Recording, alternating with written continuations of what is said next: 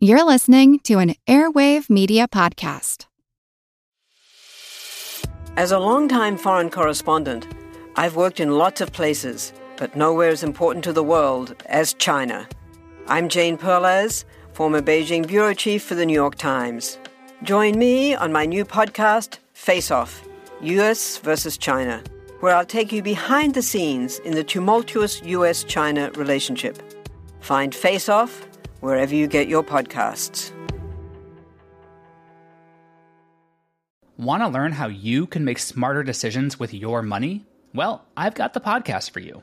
I'm Sean Piles, and I host NerdWallet's Smart Money Podcast.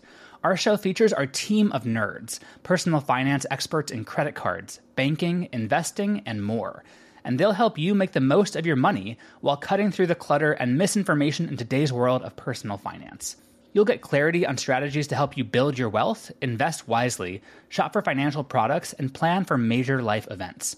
Listen to NerdWallet's Smart Money Podcast wherever you get your podcasts. Hey, this is Doc G, and we are going to have conversations that help you earn and invest in your future so you can make the right decisions today. On this episode, we're going to discuss artisanal banks. What? You haven't heard of them? Well, maybe you've heard them by their other name, credit unions.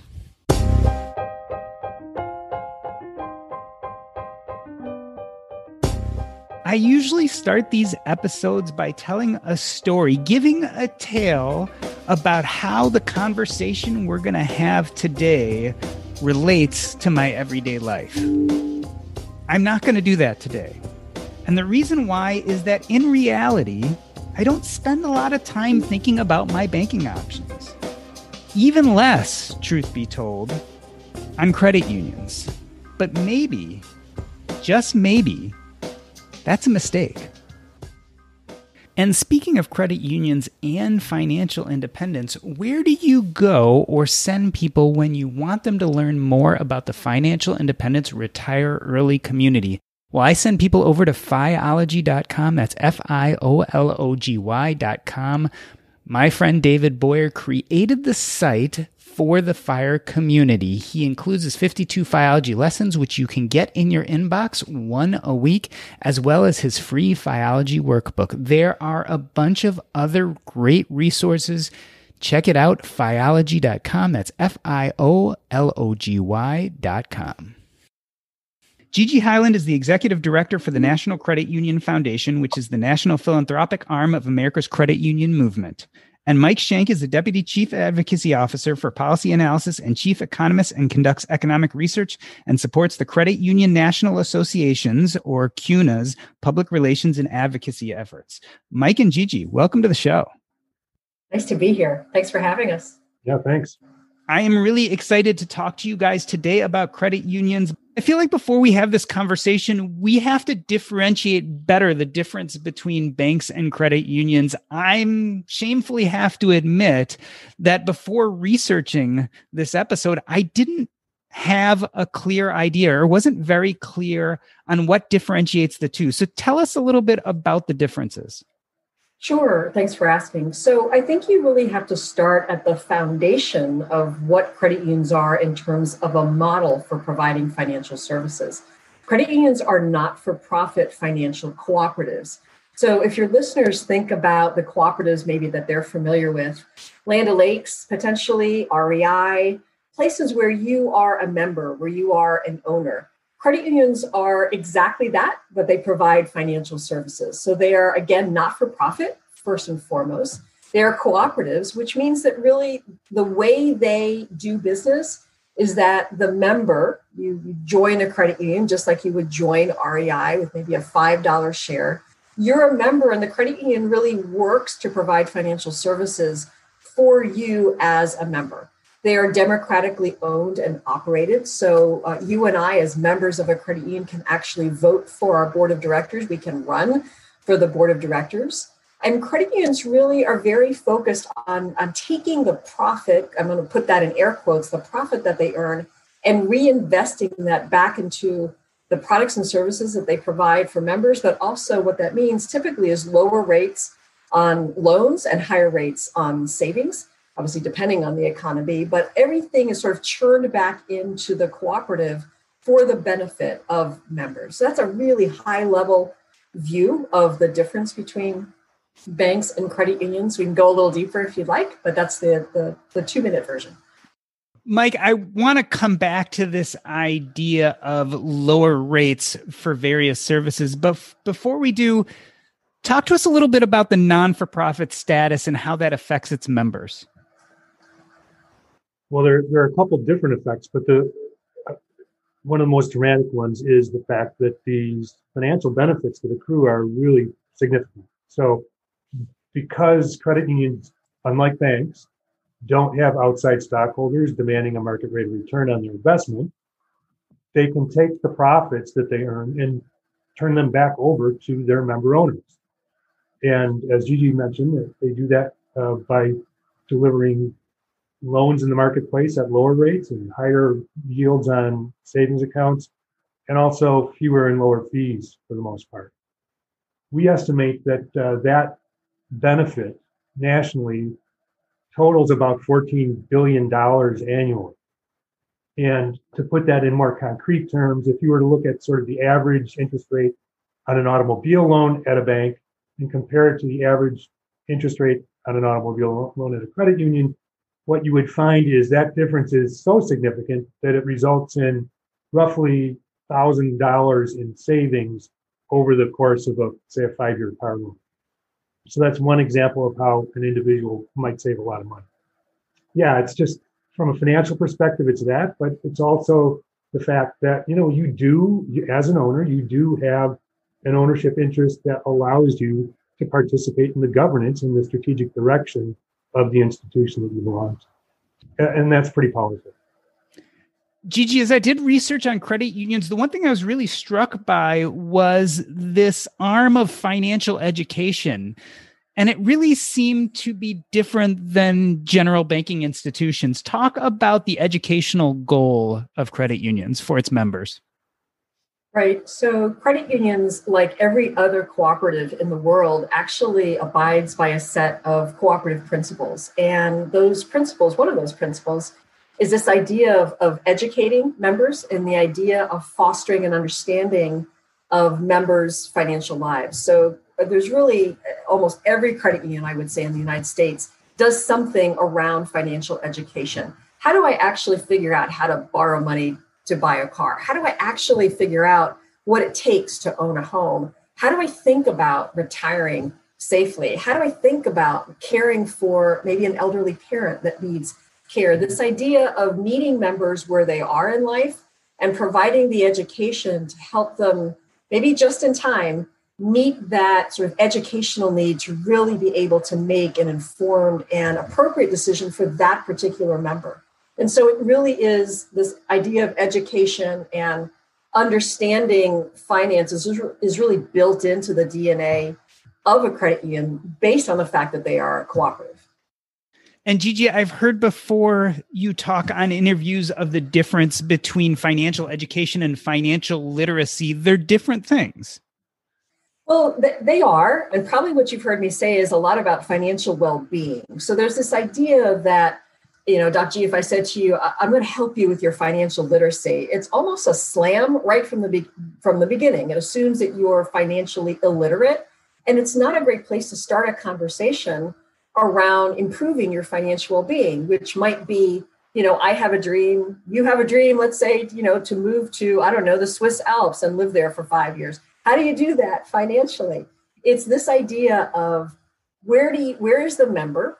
What education does that member really need to achieve whatever his or her financial dreams are that then lead to this idea of financial well-being, where the member has the ability to make the choices that give that member financial freedom to reach his or her goals, to have control over his or her finances day in, day out, and then to have the capacity to be able to manage their money day in and day out. So there's a lot in there, but just kind of throwing a budgeting course or just throwing information about compound interest and how you calculate it onto a website is the starting point, but it's a longer journey than that. So financial literacy, financial education is really important, but it's this more longitudinal work that credit unions are doing around financial well-being that really, I think, is the differentiator, honestly, one of the differentiators. Mike, Gigi talks about financial well-being, and this is an interesting time in our history. We came out of the Great Recession in 2008, 2009, and then in this last year, we've been hit with what I'd call a pandemic recession. How has this idea of financial well-being changed, and how are credit unions stepping up to deal with that? Well, I don't know that the idea has changed all that much in the current crisis, but credit unions are sort of uniquely qualified to be in this space at this time. Credit unions were created in the early 1900s, and they were very successful at delivering the products and services and the advice that average consumers needed when average consumers really didn't have a lot of access to credit.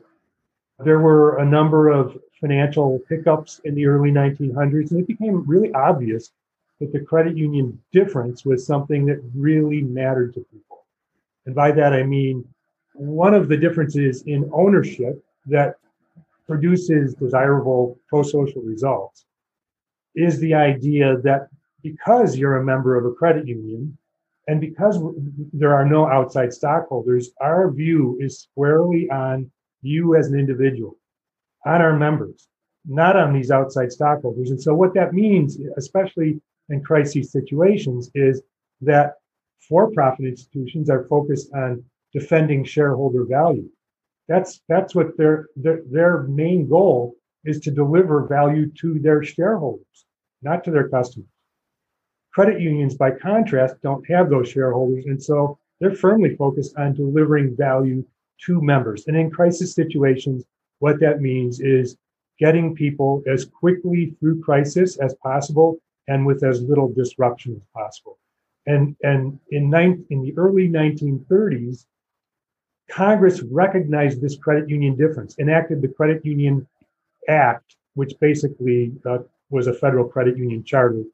In every subsequent crisis, we see the pro-social behaviors that I just described. And so, for example, coming out of the Great Recession, we saw credit union lending throughout that entire recession in the context of a for-profit sector that was hunkered down, that was pulling back, licking its wounds, and was very reluctant to be lending into the marketplace. So, and we see that now in the COVID crisis as well. Credit unions have remained in the marketplace, continue to lend. We have been very active with the payment protection program loans, paycheck protection loans, and really are squarely focused on helping Main Street mom and pop businesses there. We've done almost every credit union in the United States has engaged in loan forbearance activity, has engaged in activities like, recalculating payments and that sort of thing. A large percentage of credit unions have actually put new programs into place to help people get through. So it's not just financial value, it's actually a difference in behavior that results from that cooperative structure that's really important, and especially in crisis. And just to continue to put a fine point on what Mike is saying, I think what's really interesting historically is to realize that credit unions were really born of crisis. So, in 1908, you have our first credit union, St. Mary's Bank, up in Manchester, New Hampshire, that was responding to the need of French Canadian immigrants that needed to have another choice that was not a loan shark choice, because that was the only choice for finances at that point in time. And so St. Mary's Bank was created to essentially provide affordable loans for those French Canadian immigrant mill workers to have a better place to save, a better place to borrow. And Mike referenced the fact that in 1934, FDR signed the Federal Credit Union Act into place, smack in the middle of the Great Depression, when you have people, again, that are looking to have funds to be able to start businesses and to make it through this horrible financial time. And time after time, crisis after crisis, as Mike noted, you have credit unions really stepping up. And to add to the stories that Mike added about what we just dealt with in 2020 and what we continue to deal with in 2021, credit unions, in addition to all of the things that Mike mentioned, the loan forbearances, the skip-a-pay, the reworking of financial obligations, the consolidation of debt, credit unions have also gone out into their community and really looked to see how they could partner with nonprofits, or actually offer the ability to have potentially a food bank within their own four walls for their own employees. I mean, just incredibly creative ideas to really, again, meet members where they are in life and figure out how they can help get members through what right now is just this, colossal perfect storm of a health crisis and an economic crisis. Mike, it sounds like this idea of stepping into the breach and crisis management is part of the DNA of credit unions. We talked about the non-for-profit status. We talked about the membership. What else about credit unions makes it so agile at these difficult times? A couple of things. One is that, as Gigi described, credit unions sort of in their DNA are very consultative. So their approach is to interact with members, not because there's a profit to be made on the business that we do with those members, but because we're trying to help them. So there's a much more of a focus on consultation and education on the one hand. The other thing about credit unions is that, generally speaking, they're relatively small and they're local. And what that means is quite often is that, for example, credit decisions are being made locally, not in a corporate office 3 or 4 states over.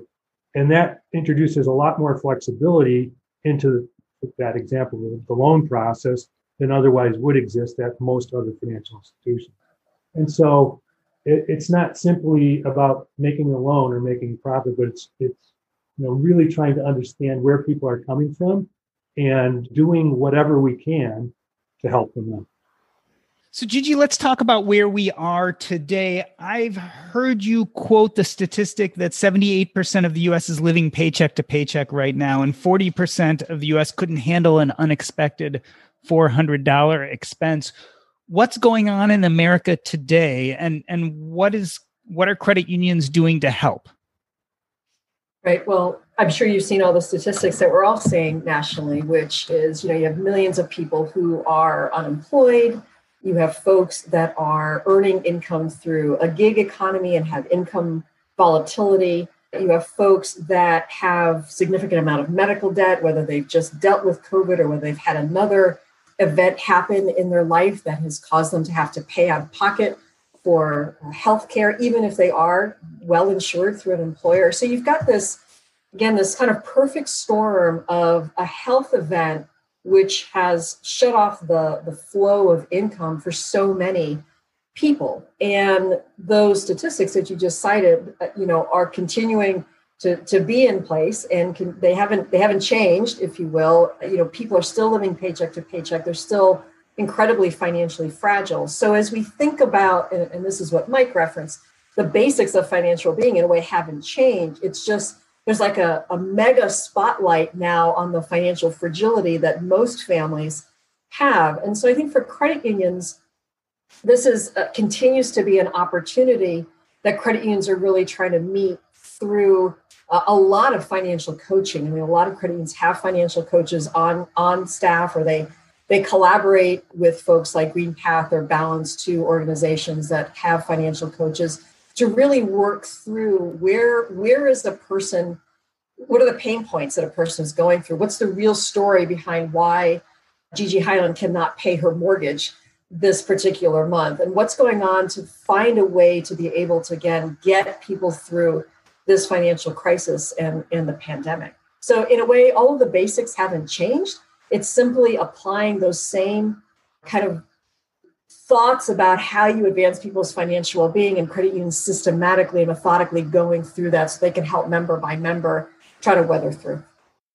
Mike, what are you seeing on the street? I've heard the recovery from this recession described as a K-shaped recovery. So those who are in the higher economic tiers have been doing very well, yet those who were at the subsistence level to begin with are struggling to recover at the same rate. Is that what you're seeing in your local credit union, in your local credit unions around the country?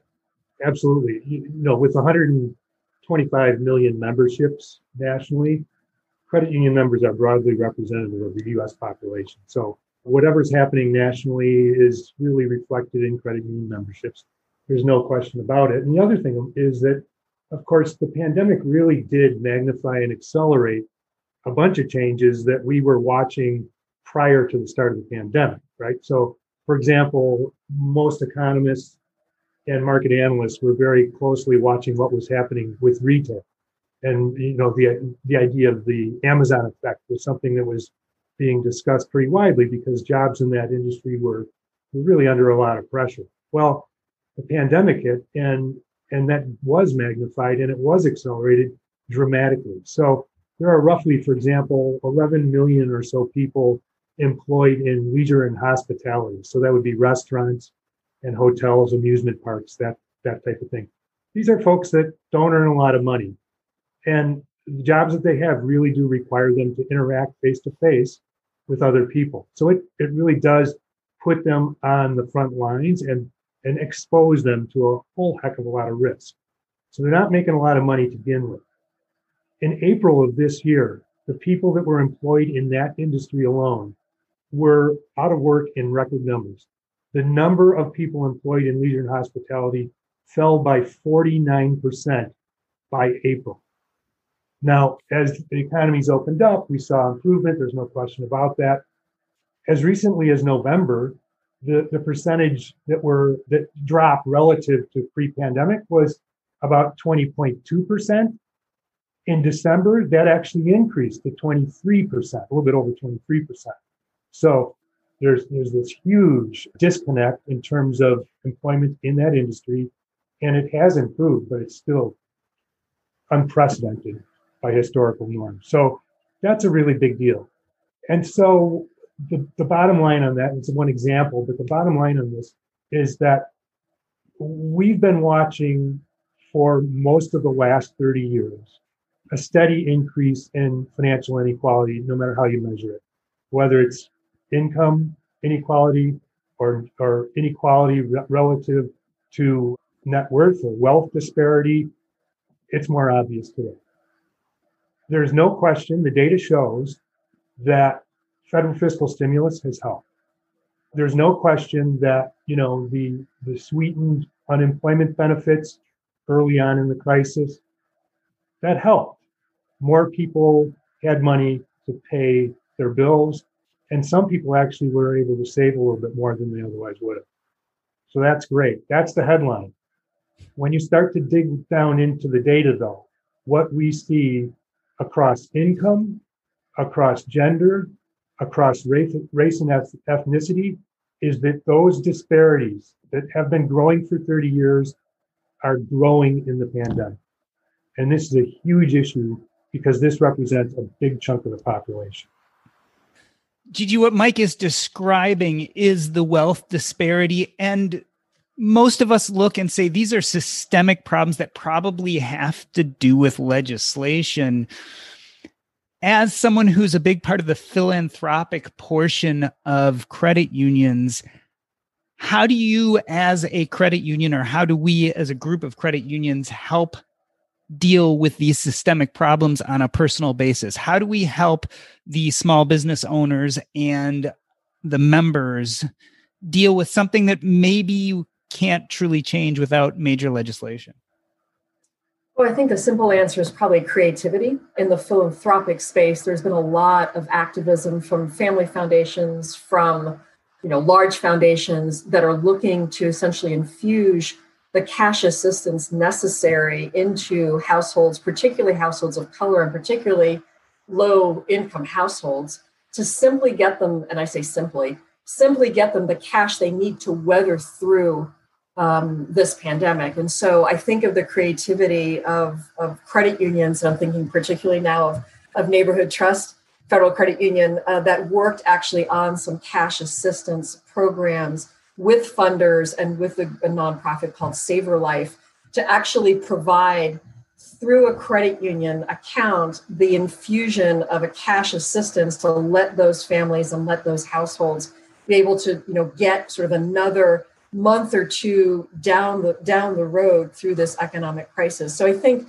most importantly is this idea of credit unions thinking as creatively as possible with their nonprofit partners, with the philanthropies that they support, to find ways to, what I call, bring all of those superpowers together to really help members with what they're dealing with. I think of some of our credit unions in the Northwest, wrestling with the idea of affordable housing and how do you find philanthropic ways to support making sure that first responders and teachers all have the housing that they need close to where they work so they don't have to commute 2 or 3 hours, almost each way during the day. I think of our colleagues in Maine that are trying to eradicate food insecurity in the state of Maine, which is has the highest level of food insecurity in the Northeast.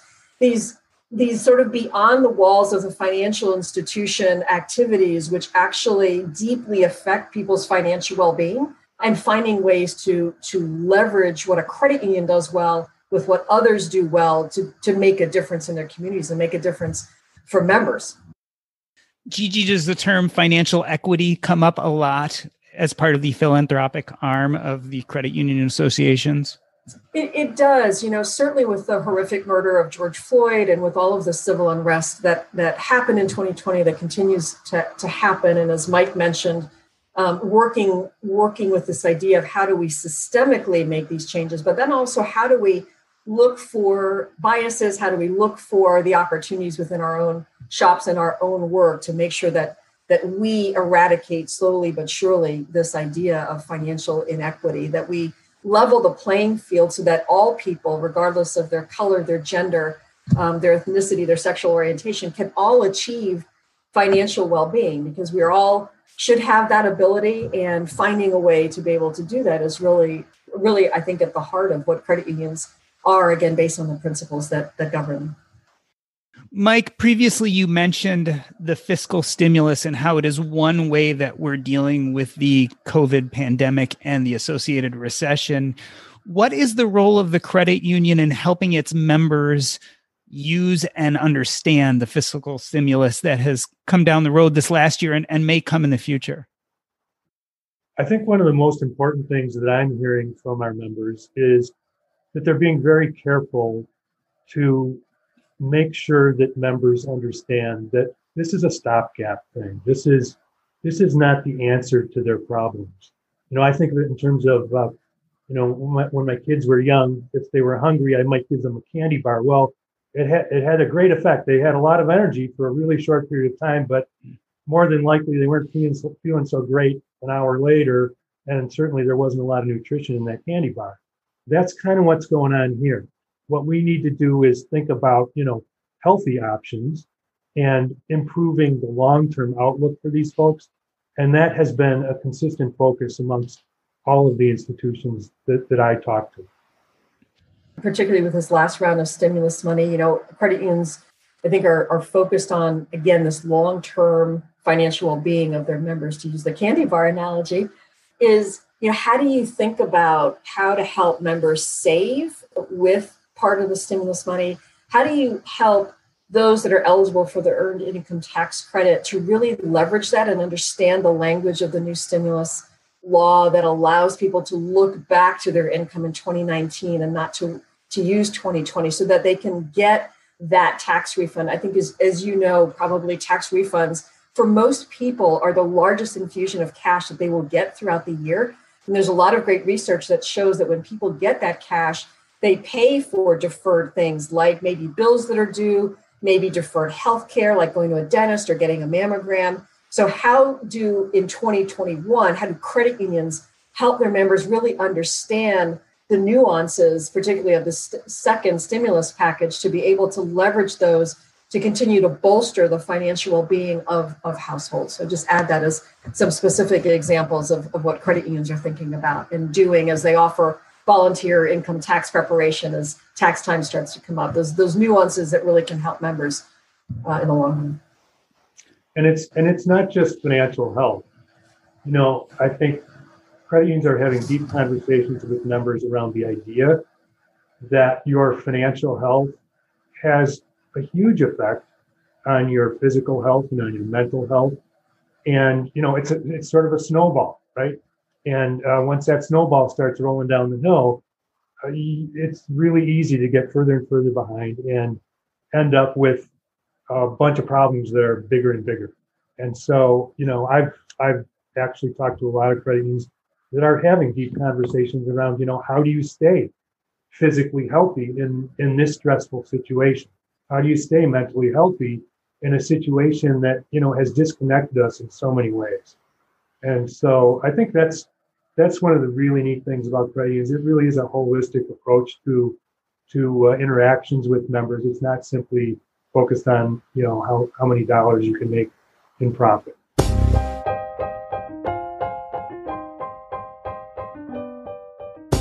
In the first half of the show, Mike and Gigi discuss the difference between banks and credit unions. After the break, we delve into how credit unions are in the well-being business. But first, you know what? I love our meals from Factor. My son started getting them about a year ago when he needed a quick alternative to meals on the go. But where we've really enjoyed them is we've been remodeling our kitchen. That's right, we've had no access to our kitchen for the last few weeks. And some nights we just had no idea what to do for a meal. That is where Factor came in. We would just pop the meal in the microwave and 2 minutes later, we'd have a fantastic meal. You can do the exact same thing, and there's tons of variety. Choose from a weekly menu of 35 options, including Calorie Smart, Keto, Protein Plus, or Vegan and Veggie. Also discover more than 60 add-ons every week. These are chef-prepared meals, and let me tell you, they are delicious. No fuss, no mess. You just put it in the microwave, and 2 minutes later, you have a meal. This is tailored to your schedule. You can customize your weekly meals with the flexibility to get as much or as little as you need. Head to factormeals.com/earn50 and use your code earn50 to get 50% off your first box plus 20% off your next box.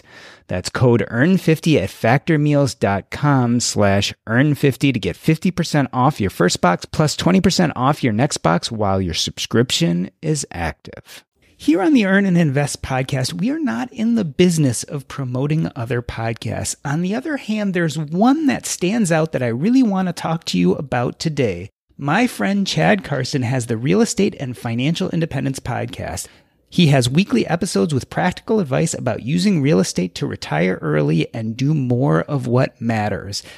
Chad is known as the coach or Coach Carson, and this moniker fits him so well because he is the guy you go to when you need to figure out which play comes next. He offers two types of advice. One are the episodes where he breaks down a subject and goes in depth by himself.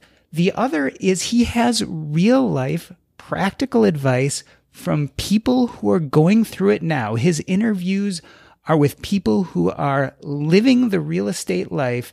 They're using it to retire early, and they can give you the tricks and tips to make it work. It's the Real Estate and Financial Independence podcast with Coach Carson. You can find it at coachcarson.com or go to wherever you are listening to this podcast and look him up. You won't regret it. Gigi, it really gets back to this whole idea of well-being that we talked about before. It goes much farther than just financial health. And so it sounds like credit unions are really trying to provide a more holistic approach than we would find in other institutions that provide banking services.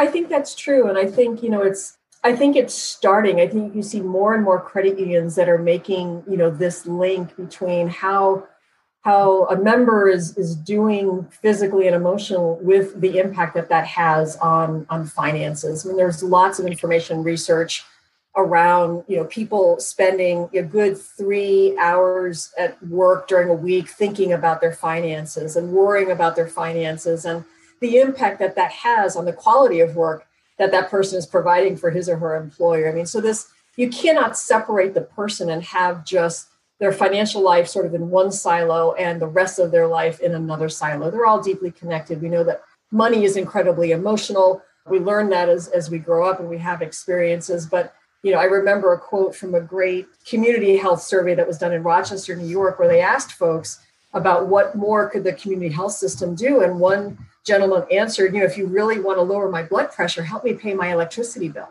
This idea that there's this profound intertwining of how I navigate my financial life and really what it does to me physically. So there are a variety of credit unions around the country that are really are starting to really focus on this or doing philanthropic efforts that focus on this. Mike, are the members surprised by this a little bit? I mean, when you walk into a traditional bank, the last thing you expect they're going to be concentrating on is your physical health. Is it surprising to your members that it's having this more holistic approach? I think it's surprising to new members. And the really neat thing about what we've talked about, the fact that credit unions do view their capital as more or less a war chest to be used, not used up, but to be used during tough times, does mean that there's meaningful engagement with people. And what we found consistently coming out of crisis, I've been through 3 crises now, the savings and loan crisis, the Great Recession, and now this one. In the previous 2 that I lived through, and if you go back further in time, what you find is that credit union memberships grow and grow strongly in the wake of these dislocations. And I believe the reason for that is that credit union members recognize that credit unions behave differently, that credit unions do engage while others are turning their backs, and they tell their friends. And the friends come in the wake of the Great Recession. Credit unions were recording membership growth overall annually in the neighborhood of 4, 5, 6, 7%, and 5, 6 times the rate of U.S. population growth, basically. And I think it was a direct result of 2 things. One, the fact that credit unions did not saddle consumers with inappropriate mortgages during the formation of the real estate bubble. And secondly, as that crisis progressed, we stepped in and helped people. So that is really different relative to what we see in the for-profit sector. And people do increasingly recognize it and will increasingly recognize it coming out of the current crisis. If history is a good guide, and I think it will be. Yeah, I think back to the real estate bubble and this idea that an institution was stepping in and infusing cash seems almost unheard of. So to hear you say that really does point to some of the real systemic differences. Gigi, let's take the 20,000 foot view.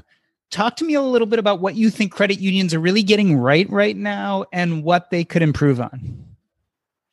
So I think credit unions are really getting right this idea of tripling down on the member focus, the tripling down on where are members right now, what are the pain points, what are they dealing with, and how do we meet them where they are in life? Kind of what does that look like from leveraging a credit union's financial services acumen?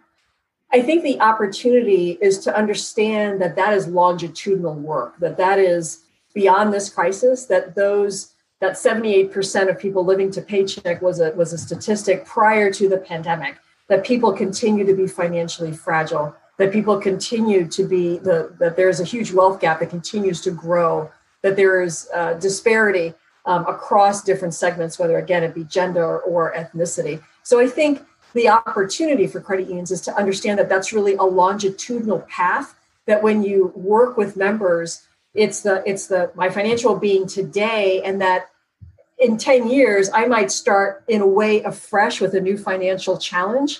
And I'll give you an example of that. So when I was a young whippersnapper, I boldly went into my credit union and said to them, I'd really like a car loan. 18 years old, no credit score, no job, up on her way, to college. And my wonderful loan officer said, sweetheart, no way. You don't have a credit score, you don't have a job, you have no money. And as you go through college, I'm going to work with you to establish the things you need to be able to get a car loan. So it's this idea of, I think I need a car right now. You probably don't. You're okay, but we'll get you a car loan by the time you graduate college. So I give that example, of many, many, many, many moons ago, and now sort of come to my present advanced age and realize that I'm in sort of that same very novice potential place as a consumer, because as I think of caring for my father, I think of, oh my gosh, what if he gets Alzheimer's, or what if he needs care? Knowing that, a good place for any type of care is probably $10,000 to, $15,000 a year. How do I afford that? So there's very cyclical, longitudinal work that credit unions can do in people's life cycle, but also in the micro moments of every day. And so I think the opportunity is one, the longitudinal view, And two, the opportunity to look at the micro moments where people are deciding on how to manage their money right now. Meaning, what card am I going to use to actually pay for the purchases on Amazon? Is it a bank card or is it a credit union card? Am I going to be able to transfer money to Mike, who I dearly love as a colleague, but I know he needs $40 because of something?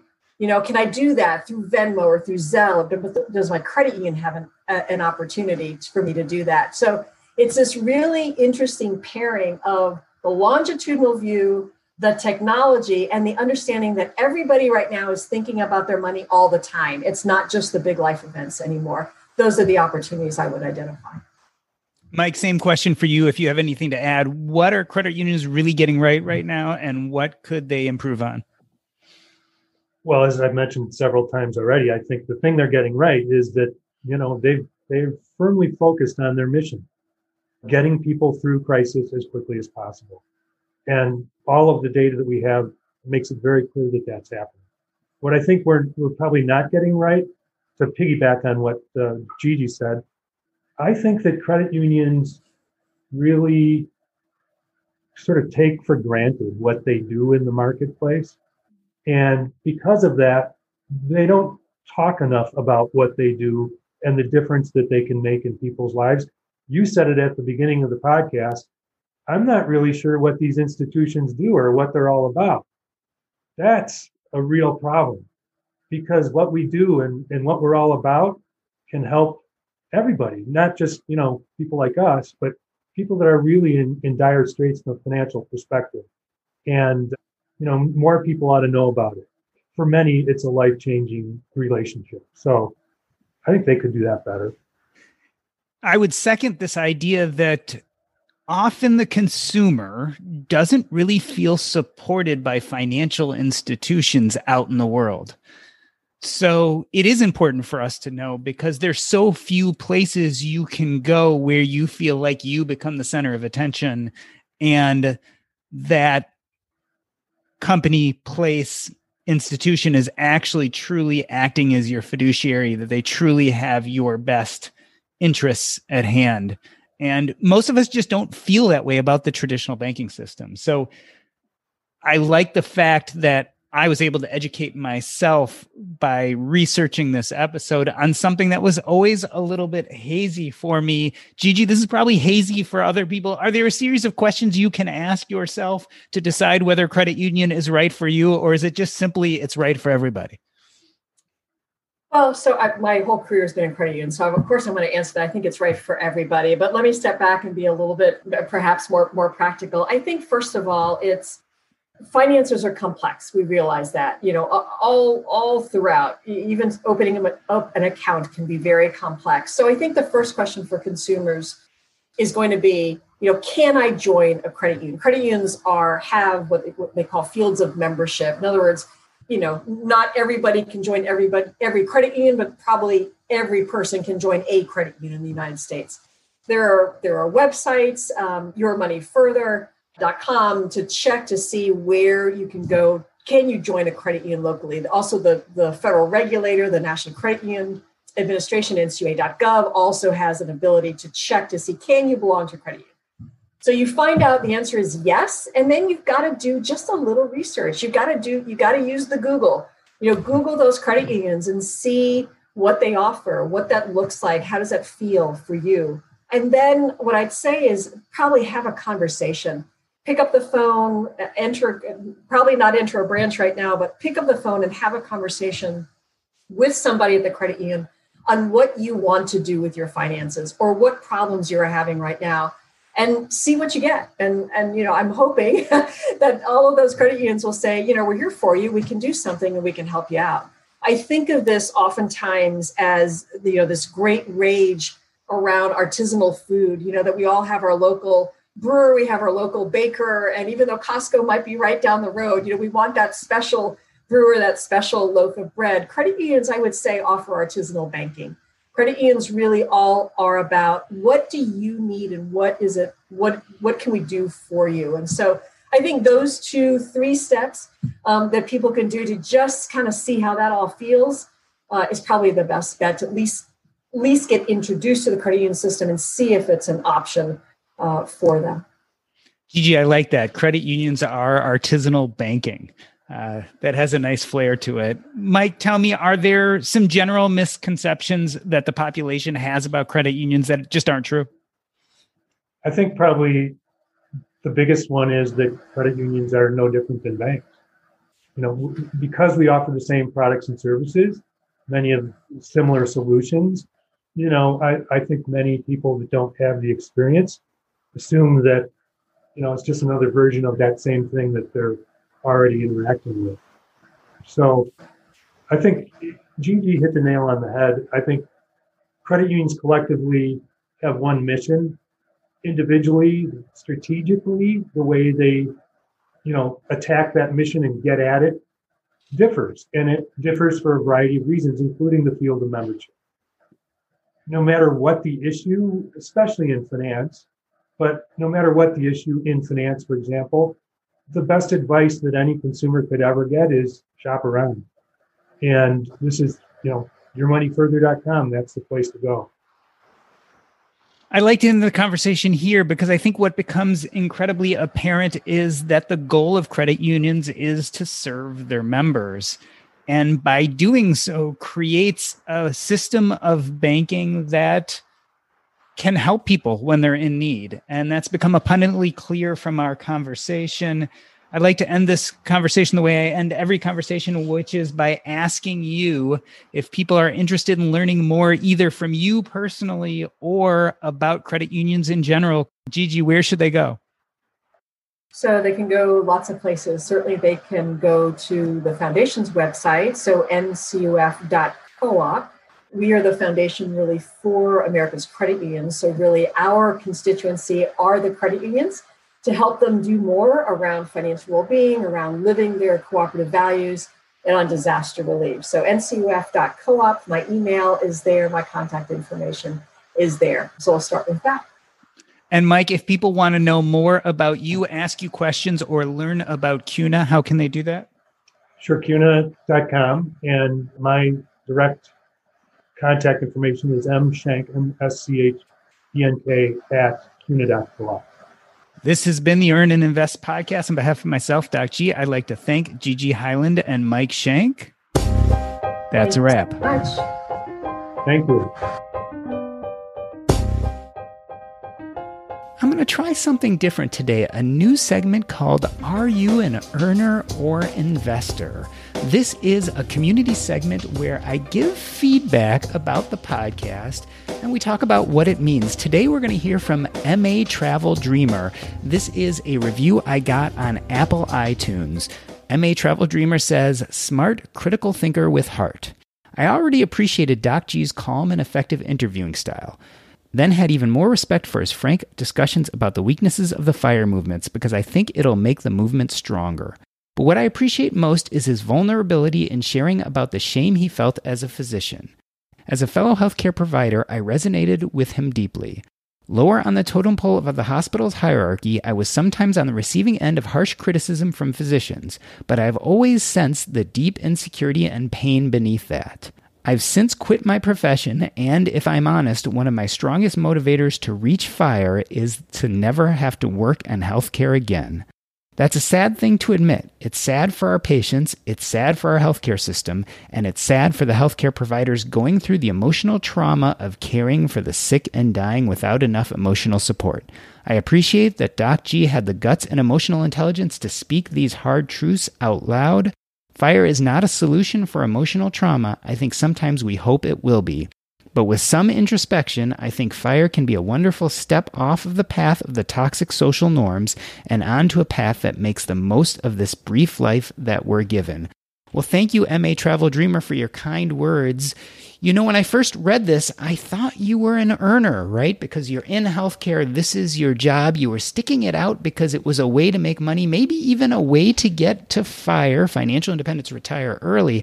But as I read further, I also realize that you are an investor. You are not only investing probably in things like stocks and bonds, maybe even real estate, but you're investing in your life. And let's be honest, we shouldn't spend our lives miserable. Financial independence isn't worth being in a place where you feel disrespected and where you don't enjoy your work at all. That's the thing about earning and investing. You can do them both together. MA Travel Dreamer, I wish you the best of luck. Thank you for leaving us feedback and let us know how things go in your new life. I want to talk to you today about a failure. You know, I've noticed that I talk about businesses and things I've done in the past, and I often talk about the successes. But the truth of the matter is there have been just as many, if not more, failures, especially in the business realm. So imagine that I am a practicing physician and I'm getting burned out at my job, and I'm starting to look at my finances and figure out what is my path out of medicine. And I discovered this business idea, which I really loved. You see, I was working as a hospice physician, and one thing we do as hospice physicians is we help people decide when their loved one or a patient themselves is at that point where it no longer makes sense to do active and aggressive medical treatment. We are basically crisis managers, especially at the evaluation point.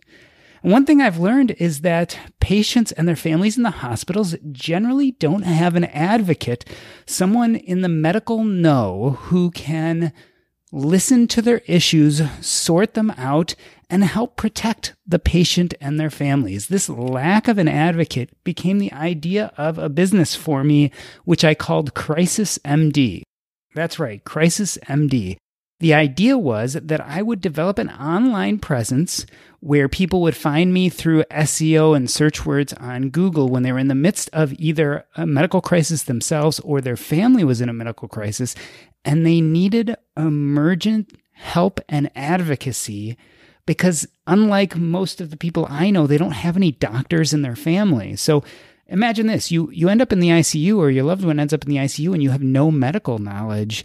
Who's going to help sort through what the doctors are telling you, the radiologic studies, all the decisions that have to be made? Now, in the old world, it would be the ICU doctors or the primary care physician or some doctor who would step up and translate for you. But we all know that, especially over the last 10 or 20 years, those translators have disappeared. So my idea was Crisis MD. I was going to create this beautiful website. I was going to promote myself on the web.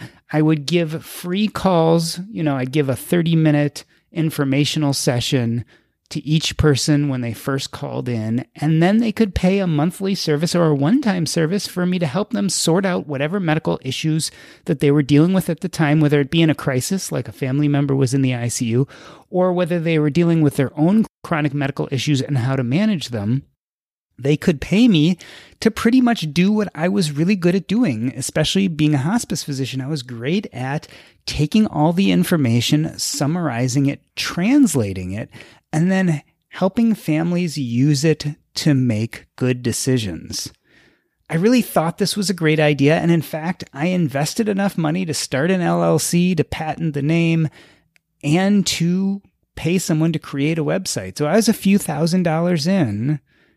I started the business, but there were a few things that I hadn't quite figured out. One was that there's this question of, by giving advice over the phone or by Zoom or Skype, was I acting as the patient's physician? Because if that was the case, I would need a medical license in every state from which I took phone calls from. Now, granted, that's changed a little bit. I think with COVID, they started allowing people to have national licenses so that they could move from state to state and help take care of COVID patients. But before that, if you wanted to give medical advice to someone in, let's say, the state of Oklahoma, it would be possible that you would need a medical license from the state of Oklahoma.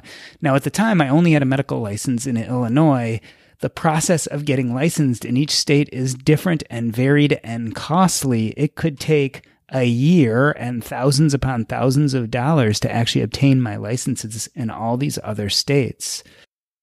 The other thing that I didn't realize is it's this thought that, I just make a website and pay someone to SEO optimize it, search engine optimize it, and all of a sudden it's going to be successful and people are going to just find you.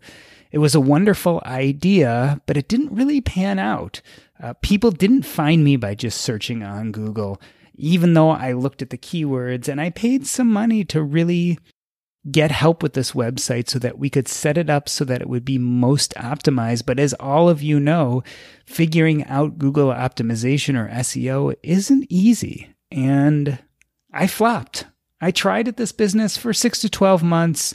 I did some free informational sessions. It was fun, and I thought it was still going to be a great business model. I just felt like that there was a huge number of people throughout the United States who could use this advocacy, but it never took off. So eventually I closed down the website. I probably lost somewhere about $3,000 to $5,000 in the process. It wasn't huge. I included this as part of my revenue from my medical business. So it was a small part of my yearly revenue that I lost doing this. But it was one of those things that I kind of threw myself in, maybe a half-baked idea, because I hadn't thought it out fully, and just went for it. And you could say, well, that's a failure, and you lost a lot of money, and you didn't have much to show for it. But when I look back, sometimes you just have to throw yourself in. Sometimes you don't know what the roadblocks are going to be until you arrive at them, and you certainly don't know if you'll be able to surpass them or not. You can sit on the sidelines your whole life. You can think up all sorts of great ideas and then come up with every reason that they won't work. Or sometimes you can take a leap and hope that you land well. And that's certainly what I did with this business, and it didn't work out. But if you look at all the businesses that I've been involved with from the time I became an adult till now, enough of them did work out such that I was successful. I made a living. I earned enough money to eventually reach financial independence. None of that would have happened unless I had some of these failures. I don't know if I would have ever started my own medical practice or my own concierge practice unless I had failed enough to know that it was survivable, that indeed you can get information and help from other people, and that you can pivot. So I didn't pivot in this Crisis MD business, but I did in my medical practice. So I had a traditional medical practice, which I did for a number of years, and then eventually I transitioned to a concierge practice in which I had almost no overhead and saw patients in their own homes. So I didn't even have an office, which is one of the most expensive things a doctor has to pay for. I didn't have many employees. I pretty much just had someone who answered the phone and managed the practice. I really cut my costs down to such an extent that almost every dollar that came into the practice, I was able to pocket. I wouldn't have had any idea how to do any of these things if I hadn't tried businesses and failed before. These were the stepping stones that allowed for my ultimate success.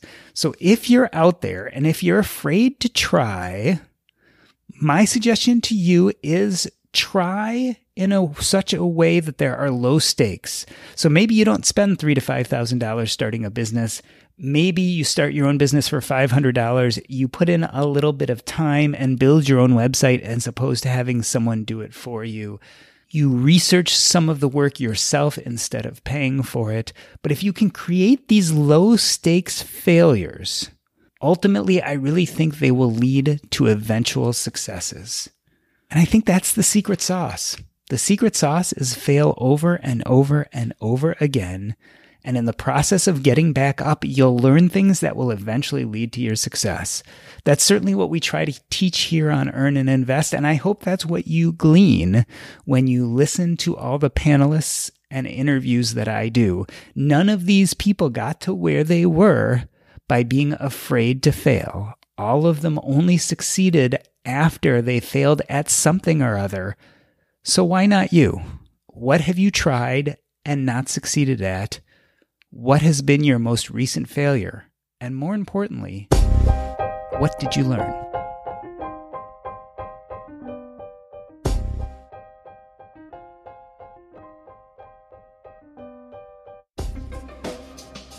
Awesome. Thank you.